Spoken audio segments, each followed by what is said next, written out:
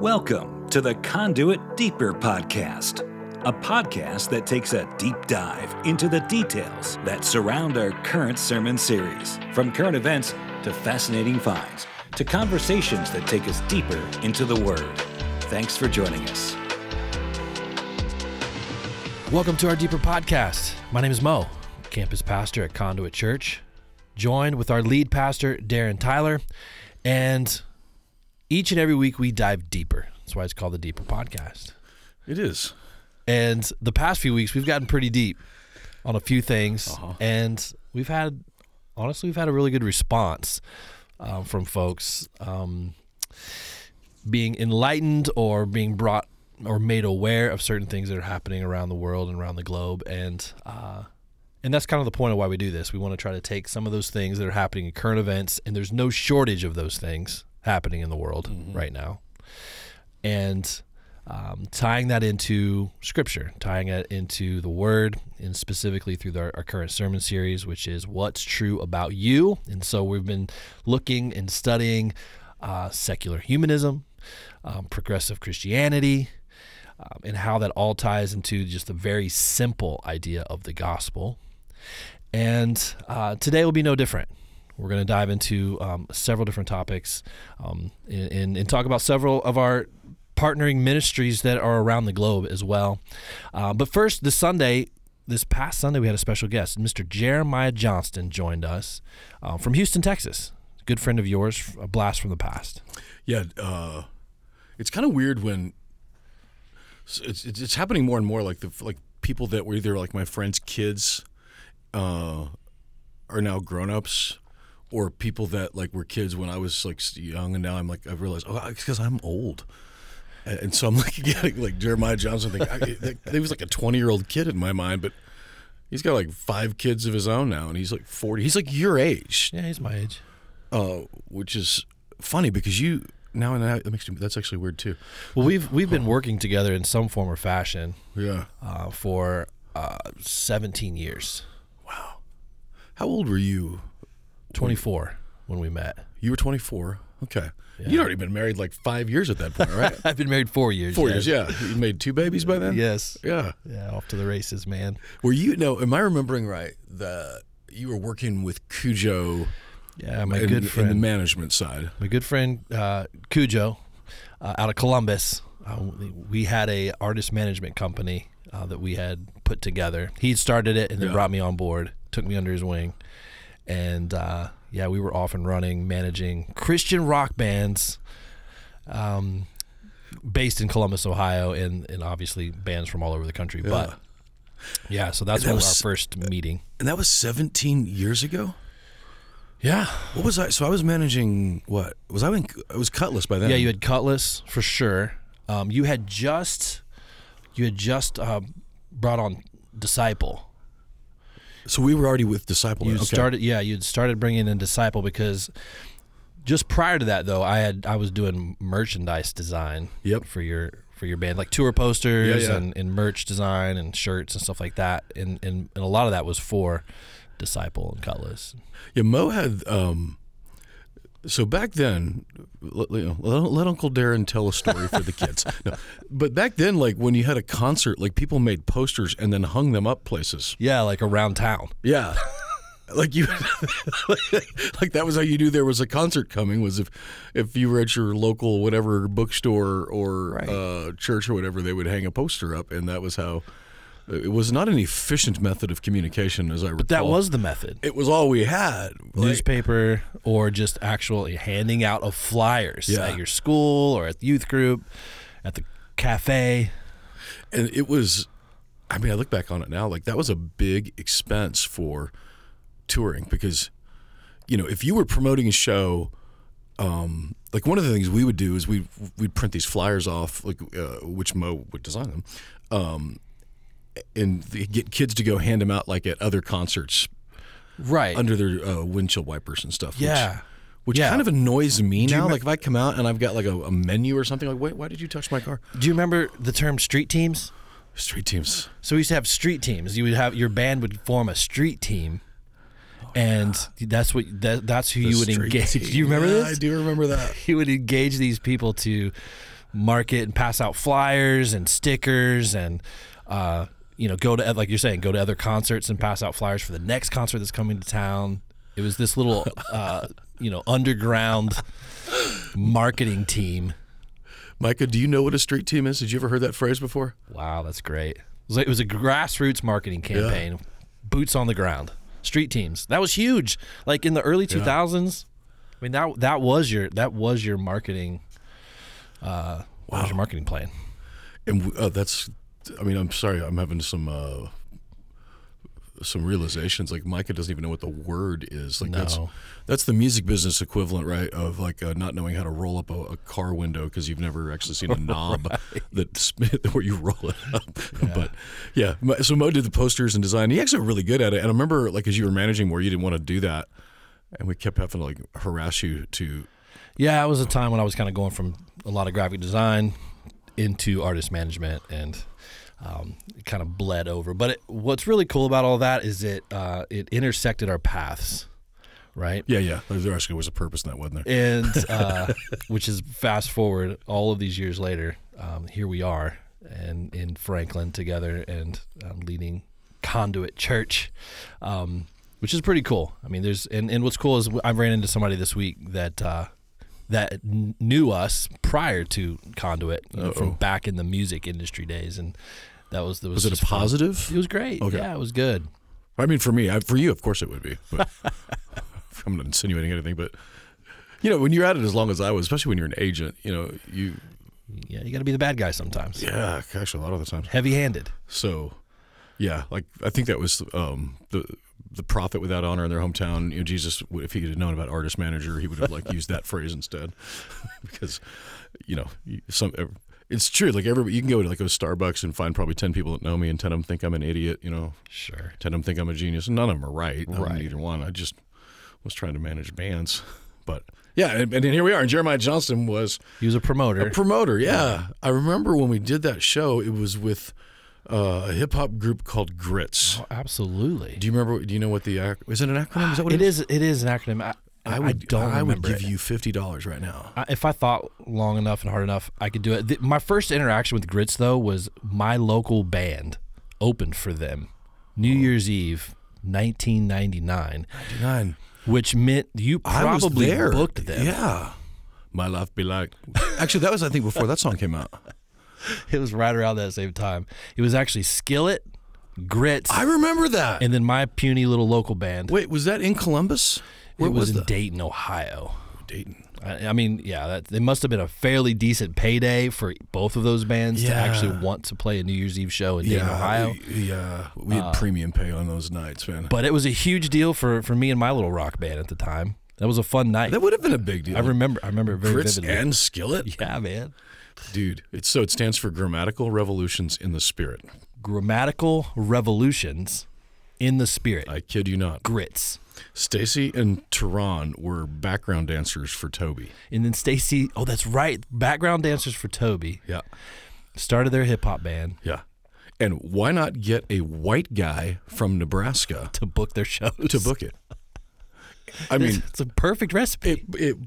It was perfect. And I remember, this is how white I am, but was.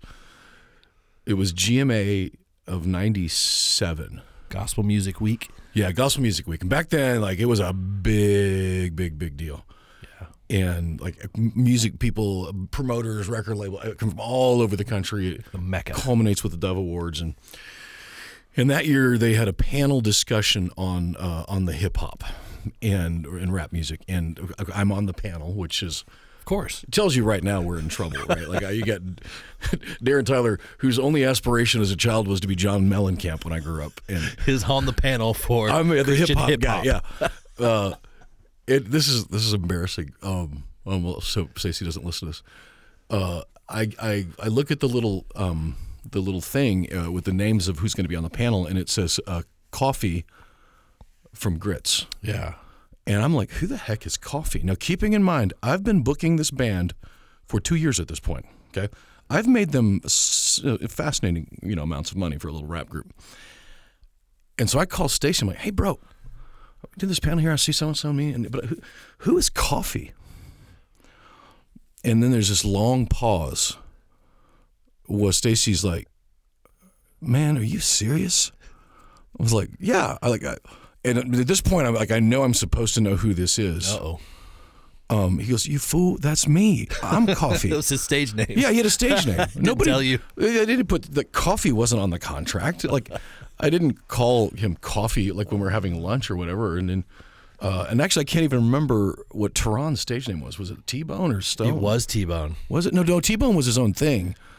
Well, I'm pretty sure There's something with bone in it, though. Yeah, I'm gonna have to look this T-Bone, up. Thugs and Harmony, or so.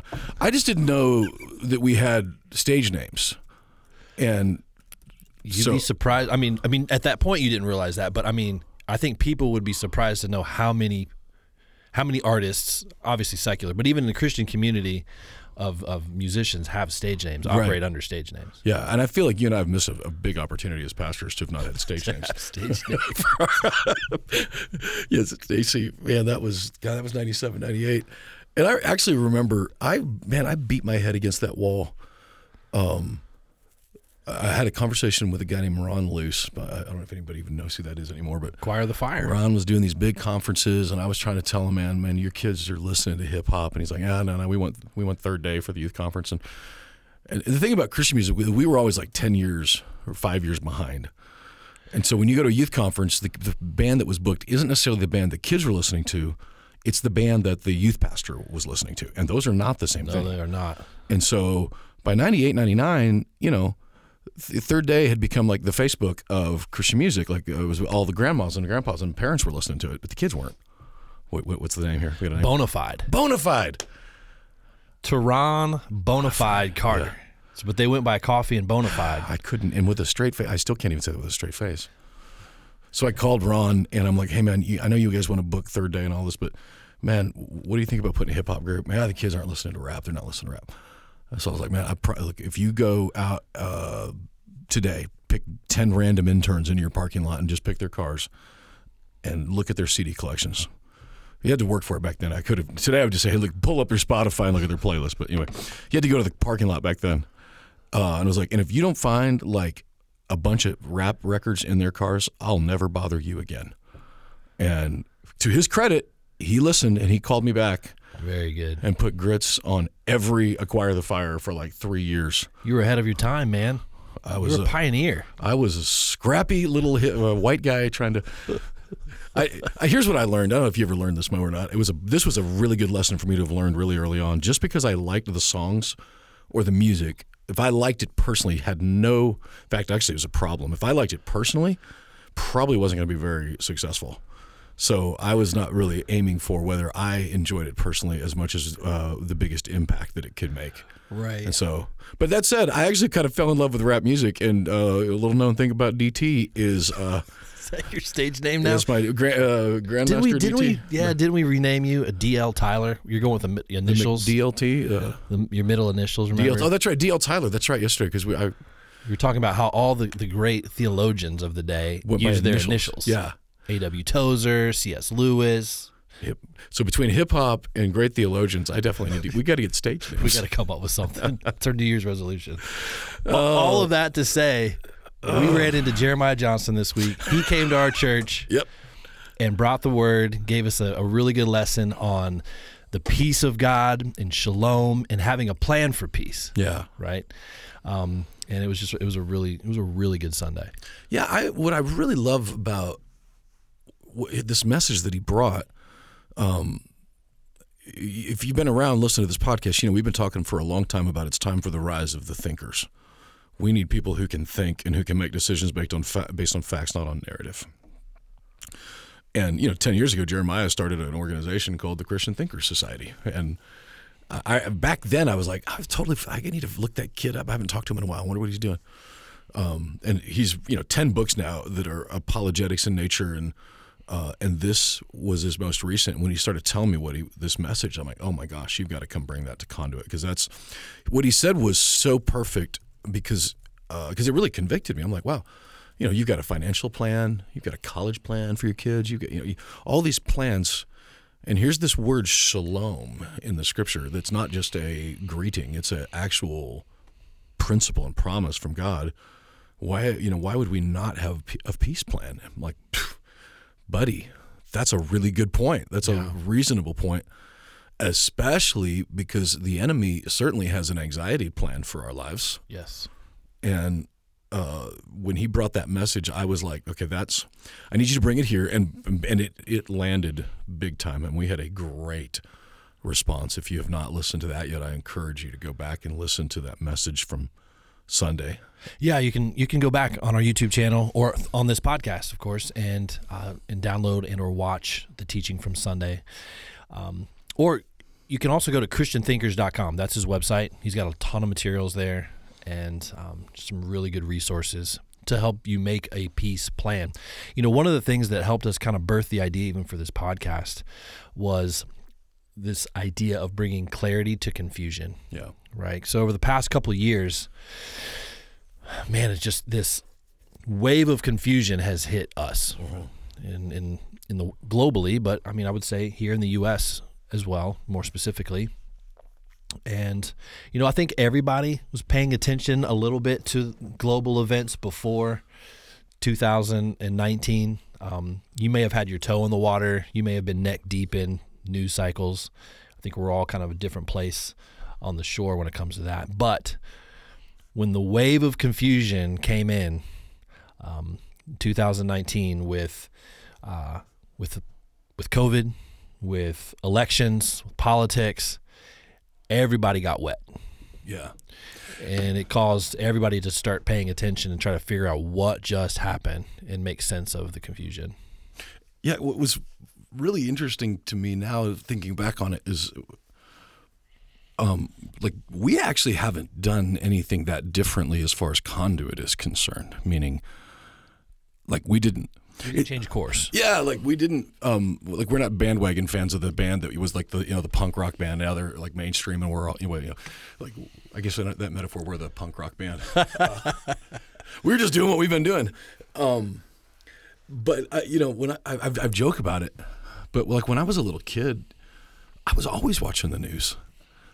And I didn't know it was weird until I had kids that were about the age that I was at that time. And I have conscious memories of turning on CNN headline news on purpose. How old were you when you started? 5th grade. 5th grade. So yeah. 4th, 5th grade. 12 and I would years old. USA Today. I mean, for the love of God, I was reading USA Today when I was in junior high. Impressive. And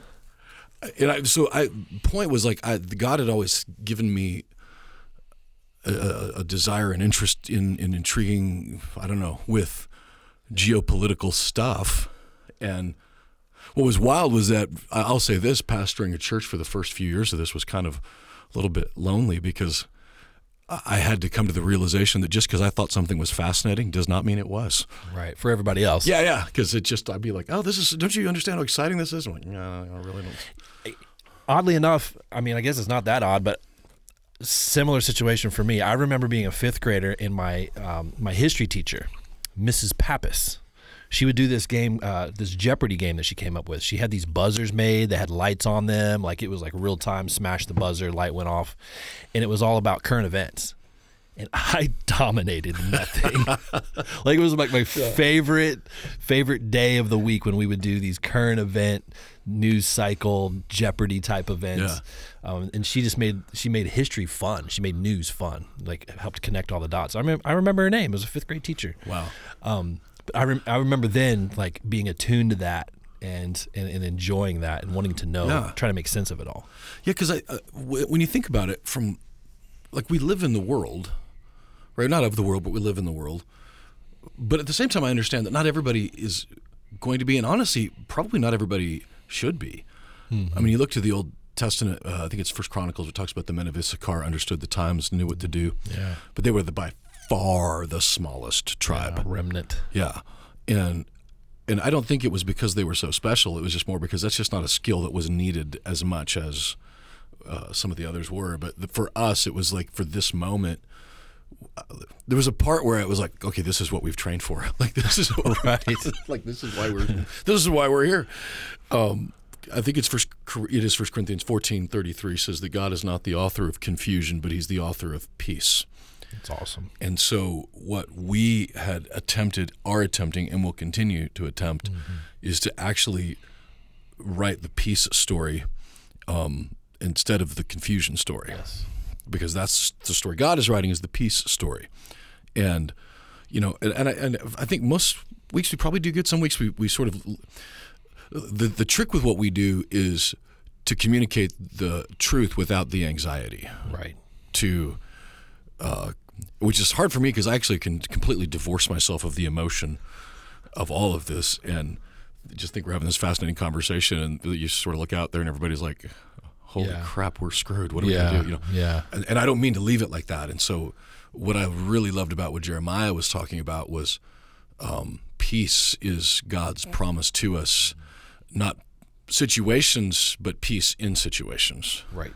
And even where we are in Romans, that all things work together for the good of those, Romans 8:28, for those who love him are called according to his purpose. These next few verses that we're going to be plowing through on next Sunday is all about that. That it's not that we're not, one of the biggest fallacies that Christians have, that, and I don't know if it was implicitly taught or explicitly or maybe both. We sort of had this idea that because we were Christians, we would actually have less bad things. Maybe nobody would say no bad things, but less bad things. But there's no promise in Scripture anywhere that would say that.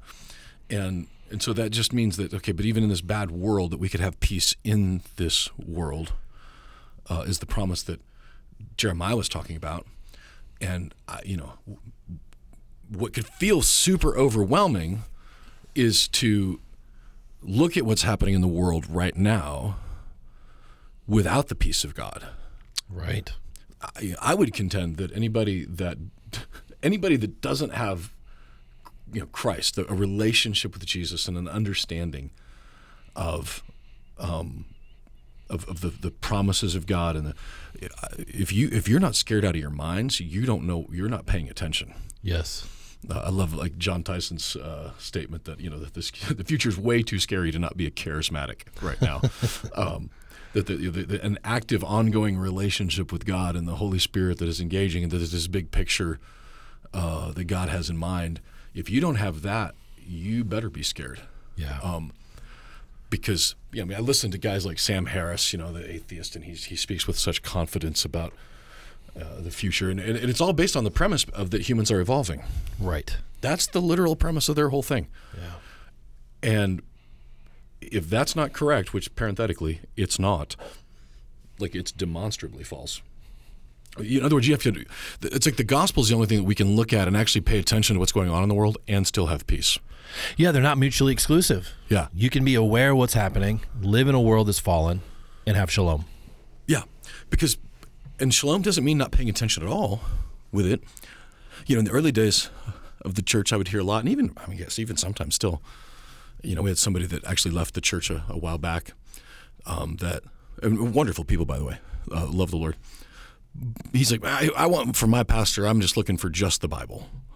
I'm not looking to turn on the podcast and hear what's going on in the world. And he's a guy that he was looking for the peace of God by just ignoring everything going on in the world. Yeah.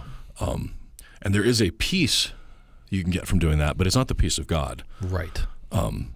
It's just not paying attention is not really a strategy for peace, because eventually, that's how the world gets in trouble, is by people not paying attention to it. So by paying attention to what's going on in the world while the gospel is the center of it,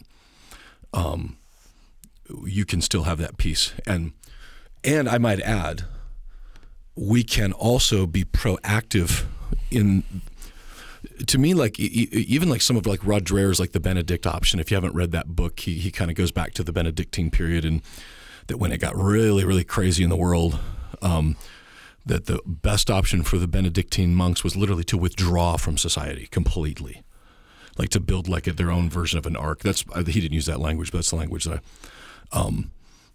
and in his, Dreher's a brilliant thinker, and he's sort of proffering, well, maybe that's what we need to be doing now. I can't find that anywhere. No. In Scripture. Is even a suggestion that that's a good idea. But what I can see is a whole lot of practical ways that's gone really, really wrong over the years. I mean, David Koresh, anyone? Right. Jim Jones, that never ends well. when you go down that road. But my point is that in this world, we don't have to withdraw from it. And by the way, knowing what's going on in it, then we actually can have a plan, a peace plan that involves not hiding, but actually taking ground for the kingdom, which is what we did as a church, was to say, and I think by April, you and I were sufficiently awake. Oh, for sure. Absolutely. Yeah. I mean, probably before then, but Yeah. But like sufficiently. And absolutely. On day 15 of 2 weeks to flatten the curve, we're like, okay, well, now there's something going on here. I'm like walking laps in my neighborhood, hurting my plantar fasciitis because I'm walking so much. Trying to walk it off. For 14 days and realizing, this was never going to be 2 weeks. Yeah, we're still trying to flatten the curve here. Yeah. So we were sufficiently awake, but at that point, then it allowed us to start making plans. Yeah, and I think there's been a couple of ways that we can attack this, right? There's a church, a person, entities can decide to respond actively or passively. Yeah. And I know, like we made a conscious decision to respond actively. Yeah. To activate those things inside of us as we are driven by the good news of the gospel, by the love of Christ, in following his commands, to go out and to go and do, and for the least of these, for all those things, go out into all the world and preach the gospel. And sometimes the gospel looks like feeding hungry children. Yes. Clothing the naked. It does, and here's why it does. We're not social justice warriors. They tweet bad things about us, so we're not. But the gospel is really the only Christian faith is the only religion that actually puts the human value at the place where you should be actually helping, because that person is so valuable that they deserve to have food and water and basic needs. Wow. In India, Hinduism says that that they have been reincarnated, and if you have been born with special needs or if you're in a lower caste, it's because you're being punished for a past life. And so it's actually like anathema to them to help, because why would you help? Yeah, they had it coming, and they'll suffer in this lifetime, and the next lifetime they'll have another chance, and if they do this one right. Atheism. I was listening to Sam Harris actually talk about the idea of that you don't need Christianity or religion, to find this needs for purpose and fulfillment, and again, he's talking about. He actually says it in a way. He says evolution does not care about your comfort. Evolution does not care about your flourishing. Evolution only cares about whether you successfully mate or not. That's the only thing that evolution cares about. True. Yeah. Right? And which is 100% true. So he says that, but then out of the other side of his mouth, he's talking about how we don't need religion to succeed with these things. And I'm thinking, you just told me that if evolution is science, that we shouldn't care about whether because by that standard, the kids that we feed in Haiti should die, deserve to die, because they're weaker, and then in evolution, the strong eat the weak. Right.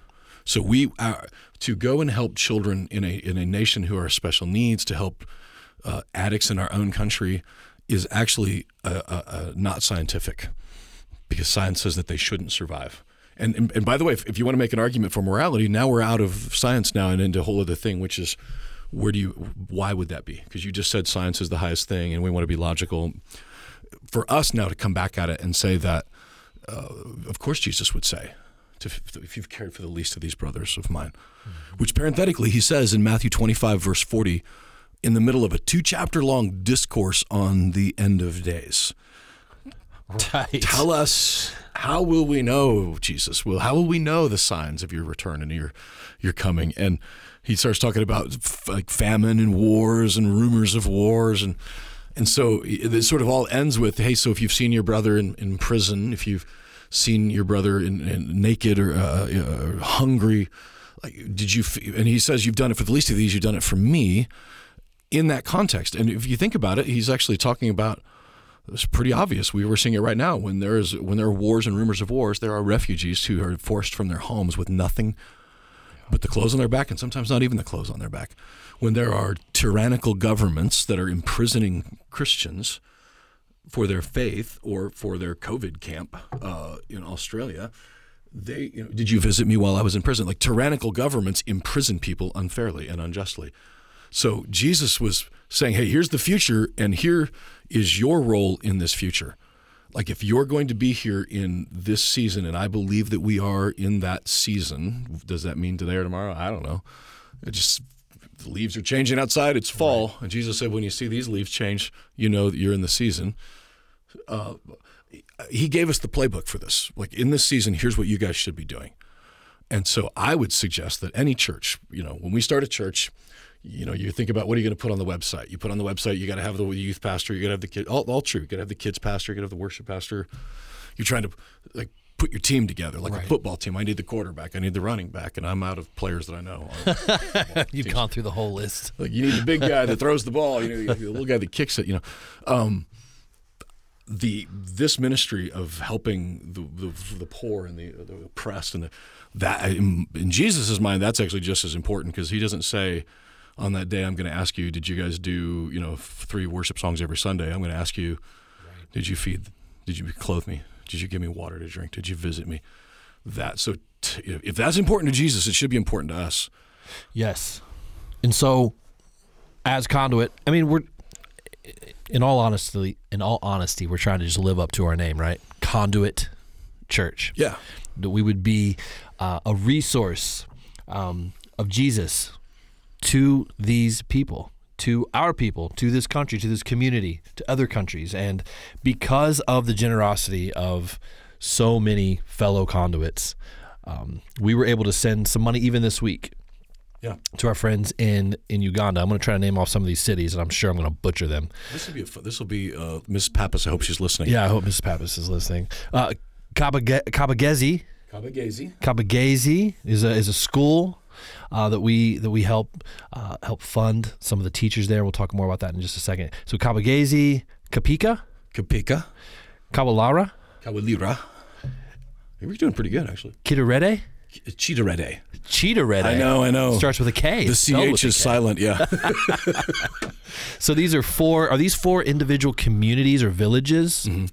Each one of those represent, so that's Pastor Fred, Pastor Moses, John Bosco, which is my favorite name. John Bosco. Right? It's like, I wish my name was John Bosco. And it's actually like a name. That's not his first last name. It's John Bosco. I love it. It's like a name. They're pastors who have schools in their church. They've got a clinic. They've got a water well that we have drilled for them. Love that. And look, so let's talk about that, because Uganda is such a great example of Jesus' warning to us, hey, there's going to be crazy times coming.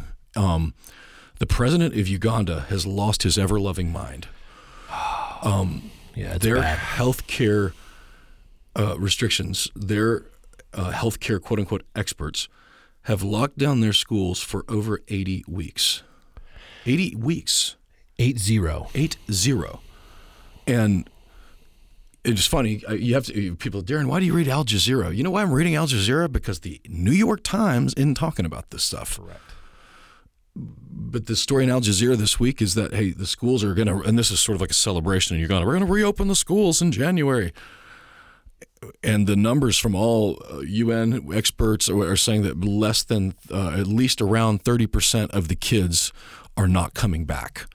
And they're not coming back because when they weren't in school, they were vulnerable to sexual abuse. Yes. They were to physical abuse. They were being married off because the parents can't afford to feed them, and their only meal they were getting was at a school. So sex trafficking is literally skyrocketing. Wow. Teen pregnancy, skyrocketing. The violence that's been done to children, and there was the story in Al Jazeera actually tells the story of this young 15-year-old who's got 2 babies now. Yeah, 15 years old. School shuts down, and within the 80 weeks that there has been no school, she now has 2 children. No way to pay for them or provide for them. Yeah. No education, and I'm sure that's a microcosm of what's happening. Oh, it is. It is. And by the way, Uganda is representative of the majority of Africa. And I say Africa, Asia, any country that was a developing nation that you shut down your schools, you now have a crisis of epic proportion. And it's so maddening to me because I read these things, and if you read it from like Harvard papers and stuff, they'll actually say this is the effects of the quote unquote pandemic. That the pandemic caused these problems. Yeah. And I was reading a piece yesterday on a Harvard piece, and it was actually says, and this was funded by the Bill and Melinda Gates Foundation. Yes. Bill and Melinda Gates Foundation, Bill Gates, who was the original proponent of lockdowns. So no one said in this article that these problems are being caused because of our response to the pandemic, to COVID. It's because of COVID. As if these responses were obligatory and mandatory and there was no other option. Justifiable. Yeah. I mean, I've said it before, but, you can hold your head underwater, and that is a successful strategy to avoid COVID, but it is not sustainable. No. And so what they've done is collectively put the millions of children's heads underwater. Look, they don't have COVID. We don't have COVID. But now we've got STDs, we've got teen pregnancies, we've got child labor, child slavery, all off the charts. And these are, you can find these stories. They're readily available now on places like Harvard, MIT, quote unquote think tanks, and they all blame the pandemic. None of them would acknowledge that, well, maybe we made some mistakes. In fact, one of the articles I read yesterday, they were talking about the mysterious, scientists are perplexed by how COVID has not overrun the hospitals in places like Africa. In Uganda, 3,200 people have died of COVID. Now, people can say, well, they're not testing, they're not, and that's true, they're not. But if the naysayers were right about it, then they should be, the all-cause death mortality, their hospitals should have been bodies piled everywhere. Sure. And it never happened. And it didn't, because in Uganda, the average lifespan is about 55 to 60 years old. The average death of COVID still remains 78 years old. Yeah. So the irony is that one of the things about Uganda that has made it immune to COVID is the sad thing about Uganda, which is that most people are dead by the time they would die from COVID. They've already been dead. Right. So, do people catch it? And yes, the percentages continue to be ridiculously low? Yes. And so they literally shut down this country, in my opinion, completely needlessly, because the death rates were never going to skyrocket here. And we know this over and over again. The scientists are perplexed, but it's really not that perplexing. So they think they solved one problem. But have created handfuls of other problems that will be generational. And look, the vaccine people, right? Everybody's, they're not vaccinated. They're only 6% vaccinated. But you know what else has not happened in the last decade, like 2 years now, is that diphtheria, smallpox, malaria are all on the rise because it was such a myopic approach to one disease. Nobody's mentioned that vaccinations for those things have plummeted. So millions and millions of people are now... They're unable to get access to basic healthcare needs. Yeah. Smallpox is making a comeback because of our myopic approach. And I say our, that is not my approach, their myopic approach to one virus. And we've solved this one and caused a plethora of others. Now, that's the depressing side. I will say the positive side. Now, this is the peace that passes understanding here. God is not the author of confusion. He's writing a peace story in Uganda. Eventually, we had to shut the schools down. The pastors were being imprisoned. But we kept our teachers on salary. We kept the pastors on salary. Yeah. And they were going door to door and making sure and just accounting for their kids. I love that. And so I don't have any statistics. I don't have any numbers. I can only go from what the pastors are telling me. But they've got stories in every village of children who are safe, of children who are not pregnant, of families who've been able to feed their kids that did not marry them off for it. And so the gospel in those communities, all due respect to Sam Harris and the atheist contingency, I have not seen a single atheist out there with that. And I shouldn't, because it's contrary to their belief system. But in the world of Christianity, that's what we do. And if you want to be a part of that, by the way, the reason we were able to keep these teachers on salary is very simple, because we have amazing people in our church family who sponsor the classrooms, and they sponsor a teacher, basically. And we've broken it up into 5 parts. So it's $125 a month is what it costs to sponsor a classroom. Yeah. And that is the salary of the teacher. It is goods, paper, pencil. In this case, we were able to like buy snacks and treats out of that as well and help provide food. So we've been using it for other things for them as well. At conduitmission.org, you can find the classroom sponsorships. For 1 month, so for an entire month, $125 takes care of all of that. Yeah. Isn't that crazy? And these are good salaries. I mean, I'll say this, one of the tricks that we found in Uganda was, it's just like us, like, is there a great need like in Lynchburg, Tennessee for whatever, like some rural town? 100% there is. And if you're a teacher, do you want to move to there? I mean, I joke about it, but it's true. The school I grew up in, my art teacher was legally blind. Okay. Wow. Right. Mr. Mitchell. And he's legally blind as an art teacher, and God bless him, right? By the way, never once did it occur to me that was weird until later. I'm like, oh, God, our art teacher was blind? What? He loved all of your artwork. Yeah. But you know why we had the blind art teacher? Because no one else would go there. Yeah. He couldn't find work anywhere else, and no one else wanted to go there. Yeah. So in junior high school, when my anti-government teacher gets arrested in the class because he's making threats against the IRS, it's because no one else wanted to work. And this is the same thing in Uganda. You can't find teachers that want to go there to these remote villages.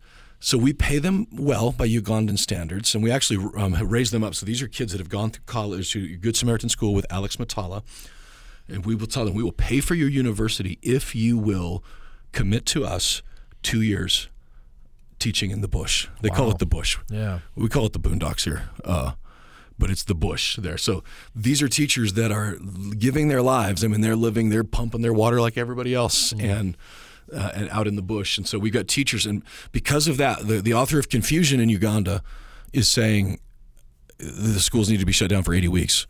The author of Confusion says, let's let these Chinese companies come in and tell us how to run our world. But the author of Peace says, we will still send these teachers out. We will still keep them. And by the way, we did that in Haiti as well. You'll find the same thing in Haiti, because we did it. There was a wire this month for Haiti. So there was a chunk of change was sent out just this week to the feeding program. Do you know off the top of your head how many kids are fed each month? I do. Yeah, or each week with this? Yeah, it's 600 or 700 right now. It's unbelievable. Another chunk of change went to the Restoration House, which is in Haiti. What's some of the details on the Restoration House? Oh man, Restoration House is my favorite because it was our first. There are 19 girls there now. Okay. 2 of them are parents died in the earthquake just last year. Really? 2 little girls. Oh my word. But it's all girls who were at high risk with either no parent at all or a parent who just literally could not provide. Right. And the parents willingly, like, we're not adopting them out to the States, whatever. This is just a safe place for them. We're calling it Restoration House. LaFleur doesn't like the word orphan, and I understand it. Especially in Haiti, there's just a stigma attached to the word orphan. And so we don't use that kind of language there, but that's essentially what they are. In English, that's what we would know they are. And so every month, like, we send, we're at what, $7-8 grand just every month. Yeah. That takes care of Restoration House, and that takes care of the all the food, the clothing for those girls. It pays the salary of the house parents that live there. And there's also the Bible Institute. Yeah, we kept it open too, which is pretty cool. So that's remained open these past 2 years. Yeah. So the irony of Uganda versus Haiti is that Ugandan's government is inept at logic, but they're very ept. Is it ept? What is the opposite of ept? Inept. They're ept. They're very skilled at tyranny. Able. The irony in Haiti is that their government is so decentralized. It's actually what's causing most of the problems. Their government is such a disaster right now, so inept. But it was also when they said shut it down, we were like, no, thank you. Yeah. And by the way, most of Haiti said that. They're like, there were videos coming out like by April of like workers busting down the gates to go back to work. Like, we're not going to let you shut us out. But because they were so inept, we were able to keep the schools open, keep the Bible Institute open, keep Restoration House open, keep the church open. Yes. A couple years ago, gosh, it's been more than a couple years ago, but I had the opportunity to go to Haiti the weekend of one of the Bible Institute graduations. Oh, it was a graduation, right? It was a graduation, and it was really, really cool. I mean, handfuls of students graduating from that program, and just the hunger and the fire that they had for the Word was so encouraging and convicting. I mean, this is in many ways, this is all they have, and for them to be able to learn and teach, and then go out into another community and teach and grow a church, is just so inspiring. And some of those, like one of them I remember was a guy named Igne. It's actually spelled Hugnereu or something. It's Igne is how it's pronounced. Is actually one of the pastors at one of the church plants there now. Like, wow, we planted a church. That is so cool. And that's the way it should be. Yeah, and to that end, in that little community, we have 6 churches now, and those churches are the conduits of food and water and distribution. So like this month, we're going to send $15,000, which you just do the math, at like 25 cents a meal. That's a lot of meals, but it'll be hundreds of families for the next month or two to have something. And what we'll do is there'll be the central location of Restoration Church. And then from there, Demontrier, Chabine, like all these little villages become distribution channels for it. So we're like the Amazon.com distribution of food. And that's, again, so the author of Confusion in Haiti says, and the author of Confusion is writing a pretty loud story right now, but the author of Peace is writing a story of the future presidents of this country, the future leaders, the future pastors and lawyers, and they all still have dreams. They all still have desires, and they want to raise their kids, and they want to follow Jesus. And so we're giving them a chance to do that. So, and by the way, in March of 2020, the scariest thing for me was we had told our church that if we had to cut even by a penny of the global work we were doing, we just broke ground on this building, and I had told everybody we will turn those bulldozers off in February of 2020.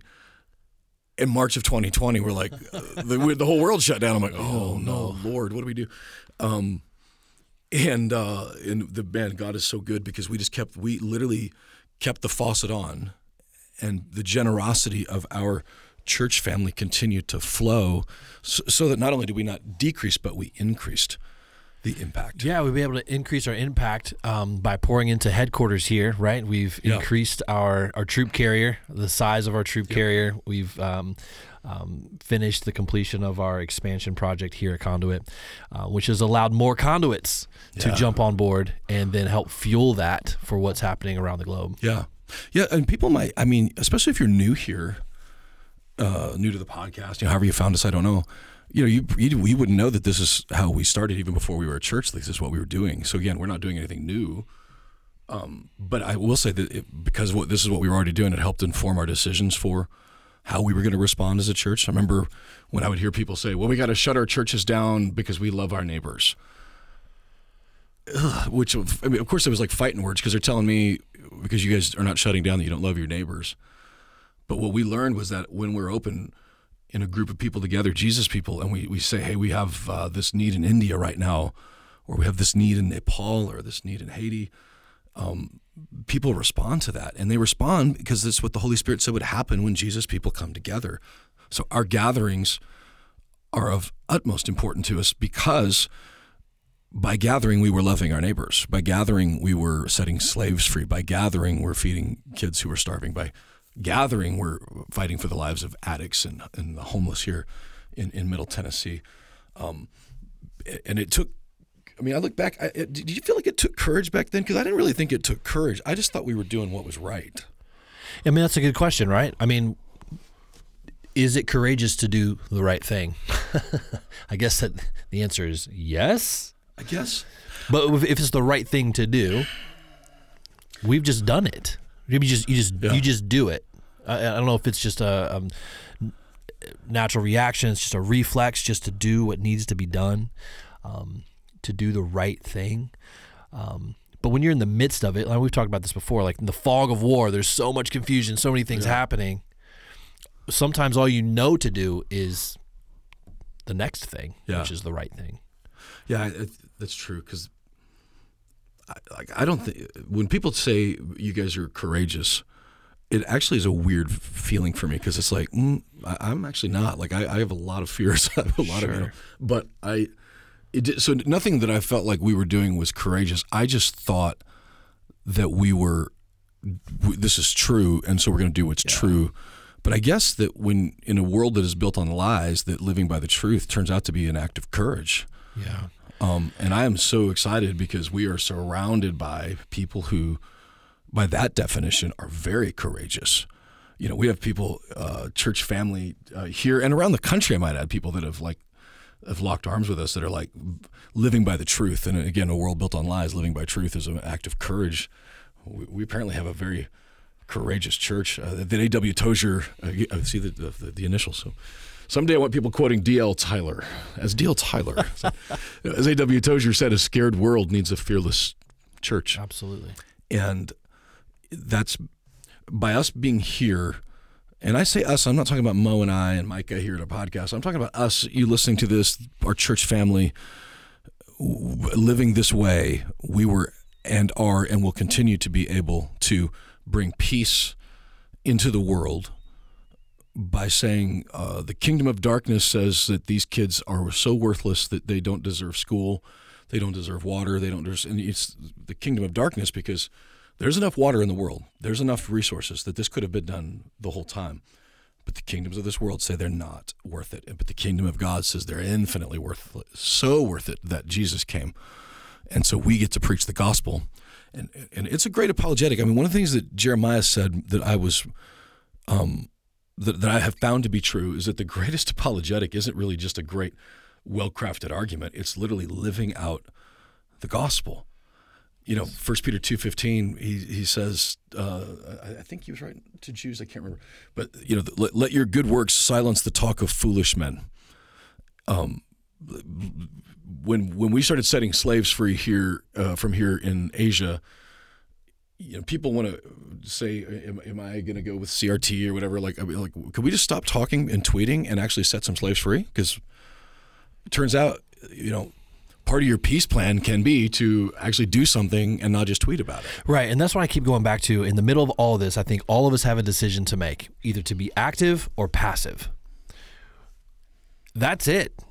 You can do nothing. That is an option. Mm-hmm. You can do something. And I think it's repeated over and over. When you do something, when you're active, when you are about your Father's business, like some incredible things can happen, not only to the people that you're serving or that you're giving to, but what happens in your own heart. The blessings that come from that, but no, your heart is just overwhelmed with goodness and gratitude because you're serving from a place that you've experienced grace for yourself. And there's something that happens when you're activated in the Spirit. Yeah, I mean, and it's funny because, you know, Jesus actually said that specifically about giving when he said it. I think it's Matthew 6. Usually it's quoted, where your heart is, there your treasure will be. Yeah, Matthew 6. Also. But that's not what he said. He said, where your treasure is, there will your heart be. Correct. And, you know, think about that. Like, you know, we got a lot of staff doing the crypto and our little Robinhood's accounts, you know. And think about, like, how many times you're checking, you know, that. Oh, man. Right? But the reason you're checking it is because you put your treasure there so your heart's there. Right. Or a piece of your heart is there. It's not a bad thing at all. But if you want your heart to be where God's heart is, which is the least of these brothers of mine, those who can't defend or speak for themselves, if you want his heart is for that, put some money in it. Yeah. Put some treasure in it, and then all of a sudden you're invested in it, and your heart will continue to go back to it. It's actually it wasn't a warning; it was a promise from Jesus. Yeah. Do this, and so, and we're surrounded by that in our church family. The generosity of it is that, and when you're, to me, like I haven't actually finished Jeremiah's book, so maybe there's a chapter in there somewhere. So spoiler if there is, I don't know. You know, I would add one thing to it. And that is part of your peace plan is doing something, pushing back against this. Yes. You know, if you've posted on Facebook about it, great. You actually feel like you did something, but you actually didn't do anything. You just wrote some letters and hit send, and you get your little dopamine hit or whatever. And I don't say that judgmentally, because honestly, I think most people are like how I was 15 to 20 years ago. I wanted to do something. I didn't know what to do, so I didn't do anything. Part of what the Conduit idea was we have some great options for you to do here. Some great things, whether it's through generosity or through serving, your time, your treasure, your talents, your all your skills, like doing something. You actually take back some of your peace for yourself, because you now are not just sitting there and taking it. You're actually doing something about it. And there is a great peace. I experienced that peace. I mean, I'll say this, by June, when we were getting, the people were kind of mad and the emails were coming in, and I actually had so much peace because I knew that this is what God had called us to do. But I also knew that because we took this risk, lives were actually literally being saved. Yes. And so I had a lot of peace to say, whether you understand this or not understand this, whether you are willfully ignorant or actually blissfully ignorant, it matters not to me anymore, because by doing this, we are doing something, and we're not just going to sit here and take it. And Place of Hope, in fact, this Sunday, Mike Coop is going to be with us. Mike is the founder of Place of Hope, a Christ-centered inpatient drug and alcohol rehabilitation center. He was with me in Israel when in February and March of 2020, when the news just started to break. And I remember having a conversation with him mid-March, like when all this stuff started coming down, because I'm on the board of directors there. We got liability. What are we going to do? And I love Mike's faith. He's like, Darren, we're just going to keep setting addicts free, man. Right. So they're going to, and he said this back in March. They're going to need us more than they needed us before, because the world's going to be real scared right now. He's kind of a redneck, and there was such a peace in knowing, okay, we're going to do this, and it's not without risk, but people are going to, like, there's 100% chance of someone going to die from their addiction, especially with 80 weeks, 20 months of isolation. Yes. For an addict is not a good peace plan. It's terrible. It's the worst. We had an NA, Narcotics Anonymous, meeting here at our church building during the pandemic, the early days especially, and nobody would let them meet there. The churches would not let them go in their buildings, and there was just maddening to me. Like, I have empathy and all that, but there's a guy that I met. I was just there last month, and I won't say his name because of HIPAA and all that, but he was there in February and March. He got out. He had been clean for the first time in his life in March 1st of 2020. And he gets out, and if you've been through addiction, you know what you need. You need your group. You need your AA. You need your Celebrate Recovery group. You need the accountability. And the first thing he got was isolation. He's already been alone. Right. And now he's completely alone. And he fell quick, and he fell hard. And him and millions of others. Yeah. Our waiting list is a mile long, it seems like. But the peace that we have is, and maybe I should say this before I know we're getting close to the end here, but we just literally, we went from child sex trafficking in Uganda, right, to addiction in Tennessee and emotional health and all that. If you just hear us say that, you might be saying, Darren, that's great. I don't even know where to start. Like, so now you're not going to feel peace anymore, because I feel anxiety from analysis all that. Paralysis. Yeah. So much happening. Don't know what to do. Yeah. And I want to say that God will give you a specific heart, a specific passion for a specific thing. It's not that you can't feel empathy for all these other things. You can, but you will literally drown if you're just going by the need in front of you. Like, the need will suffocate you, because the Genesis 3 world is a vacuum. Yeah. So we only go, it's so cliche, go by the lead, not by the need. What is the Holy Spirit leading you to do? And do that. If you've got a heart for a Bible school in Haiti, absolutely. We have a place for that at Conduit. You could help with that. You could go with us and teach. You could help financially. If you've got a heart for clean water in Africa, we do that too. Here's a place where you could invest that. But it gives you peace, because in the early days, I remember I would get so frustrated, for that matter, that people who didn't understand why we were doing what we were doing in Haiti, and they wouldn't help me, and later God really convicted me. It was like, Darren, they don't have a heart for that. Right. See, I'm on a treasure hunt. I'm not on a generosity hunt. I'm like, who has a heart for this? Put your treasure there, and you'll have a heart for this here. So I'm not here to manipulate. We allow the Holy Spirit to lead us in that way. Because if I had my way and everybody had a heart for what we were doing in Haiti, then nobody's going to be doing anything in Uganda. Nobody's going to be doing anything for the addicts in Tennessee. So don't let anybody shame you into doing something that God has not led you into doing. And when you hear these needs, you go to conduitmission.org. You can see we're involved in disaster relief. We're involved in education. We're involved in building churches and planting churches. You can see all the categories for what we have there. And by the way, if Darren, I don't make any money. I don't have any, I would suggest, first of all, that you have no idea how far $1 will go. Right. Well, especially when you explain $125 for a month provides all of those things that you rattled off for, including the teacher and the kids and supplies and food. Yeah. That's incredible. And 25 cents is rice and beans for lunch for a kid. Yeah, a quarter. A quarter. You could maybe get instead of getting 5 bean burritos, get 4 and use that $1 for to buy 4 meals. So my point is your $1 goes a very long ways. Yeah. But I would also say that money is not the only way. Right. To do this, and it may not be even here. Like I honestly, I'm so grateful. Like when I hear stories of like Lynn Simpson or Buford DeFord and the work, like they literally just go to Place of Hope and just help wherever they need it. Volunteer their time. Oh, dude, people have no idea how much need there is. If you just walked into your local crisis pregnancy center and said, "Hey, I'm just here to help. What do you need?" They'll find there's stuff. There's always stuff to do.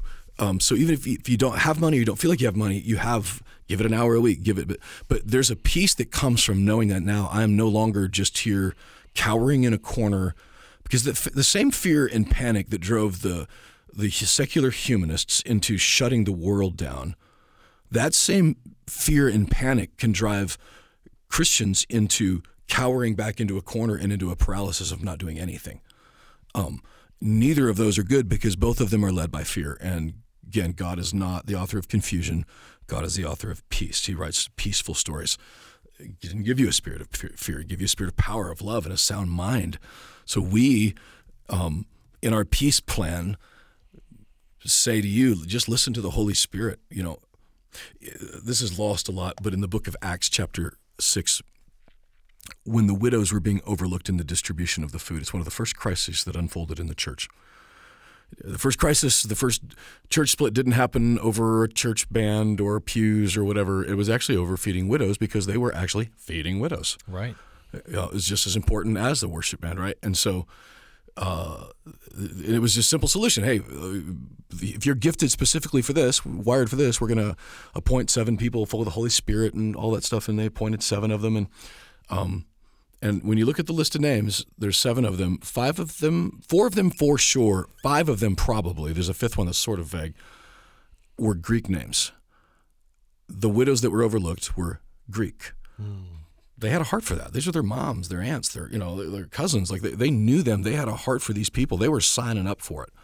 So what do you have a heart for? Like, what is your pain? What is your, what the enemy has done in you? Mm-hmm. And then, follow that, because Jesus will use it, whether you even know it or not.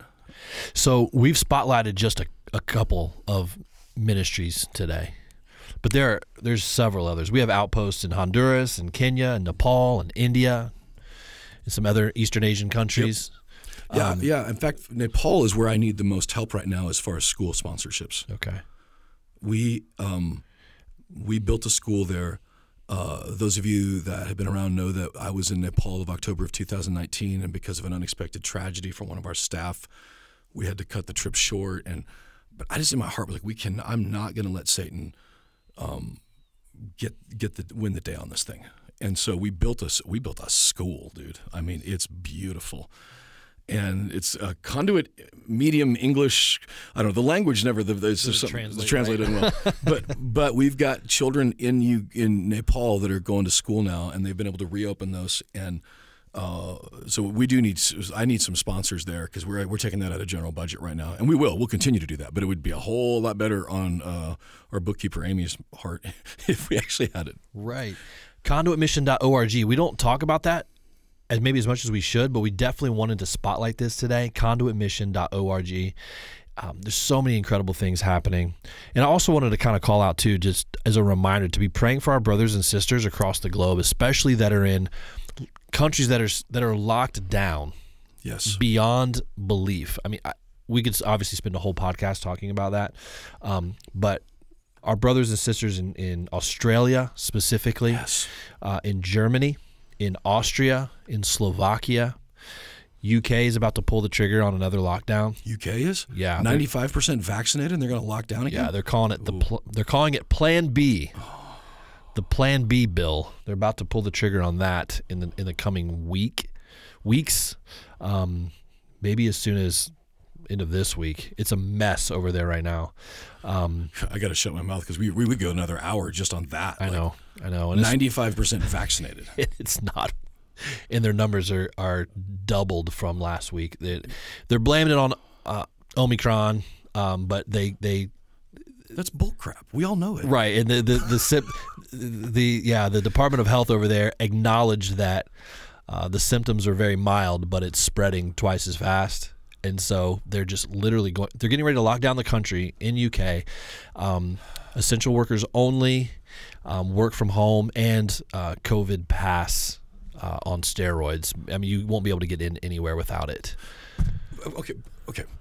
COVID pass for a vaccine that's not working. It's not working. None of it makes sense. I'm sorry. But that's what's happening. Come back next week where Darren blows a gasket. I know. This was just in the news this morning, so some of this is fresh. Yeah. And I talked to one of our good friends, Glenda Basher, last night, actually. I was just checking in with her. We dialogue a lot. Her and Andrew are up in Canada, of course, and I was asking, kind of what's the update going there, and it's just more of the same. Yeah. I mean, they really have not relented much in their lockdown measures for meeting and gathering, especially for churches, and they are moving towards, she believes after the first of the year, for most churches will have to require vaccine to attend. Wow. At least in the province they're in, there's talk of that. So they're feeling really beat up. They're feeling exhausted. Imagine 2 years of just total tyranny. We get glimpses of it here in Tennessee, glimpses. But it is not anywhere near what folks are experiencing. God for Governor Bill Lee, man. Yeah. Just a Holy Spirit-filled guy. He's put the kibosh on several things that have allowed us to maintain our freedoms. Yeah. But that can't be said across the board. And there's neighbors to our north and to our south and believers across the globe that are under intense pressure right now. And I just want to make sure that one of the things you can do, one of the things you can actively do is to remember them in prayer, that we would lift them up and remember them and not just stick our head in the sand because you're comfortable here in Middle Tennessee.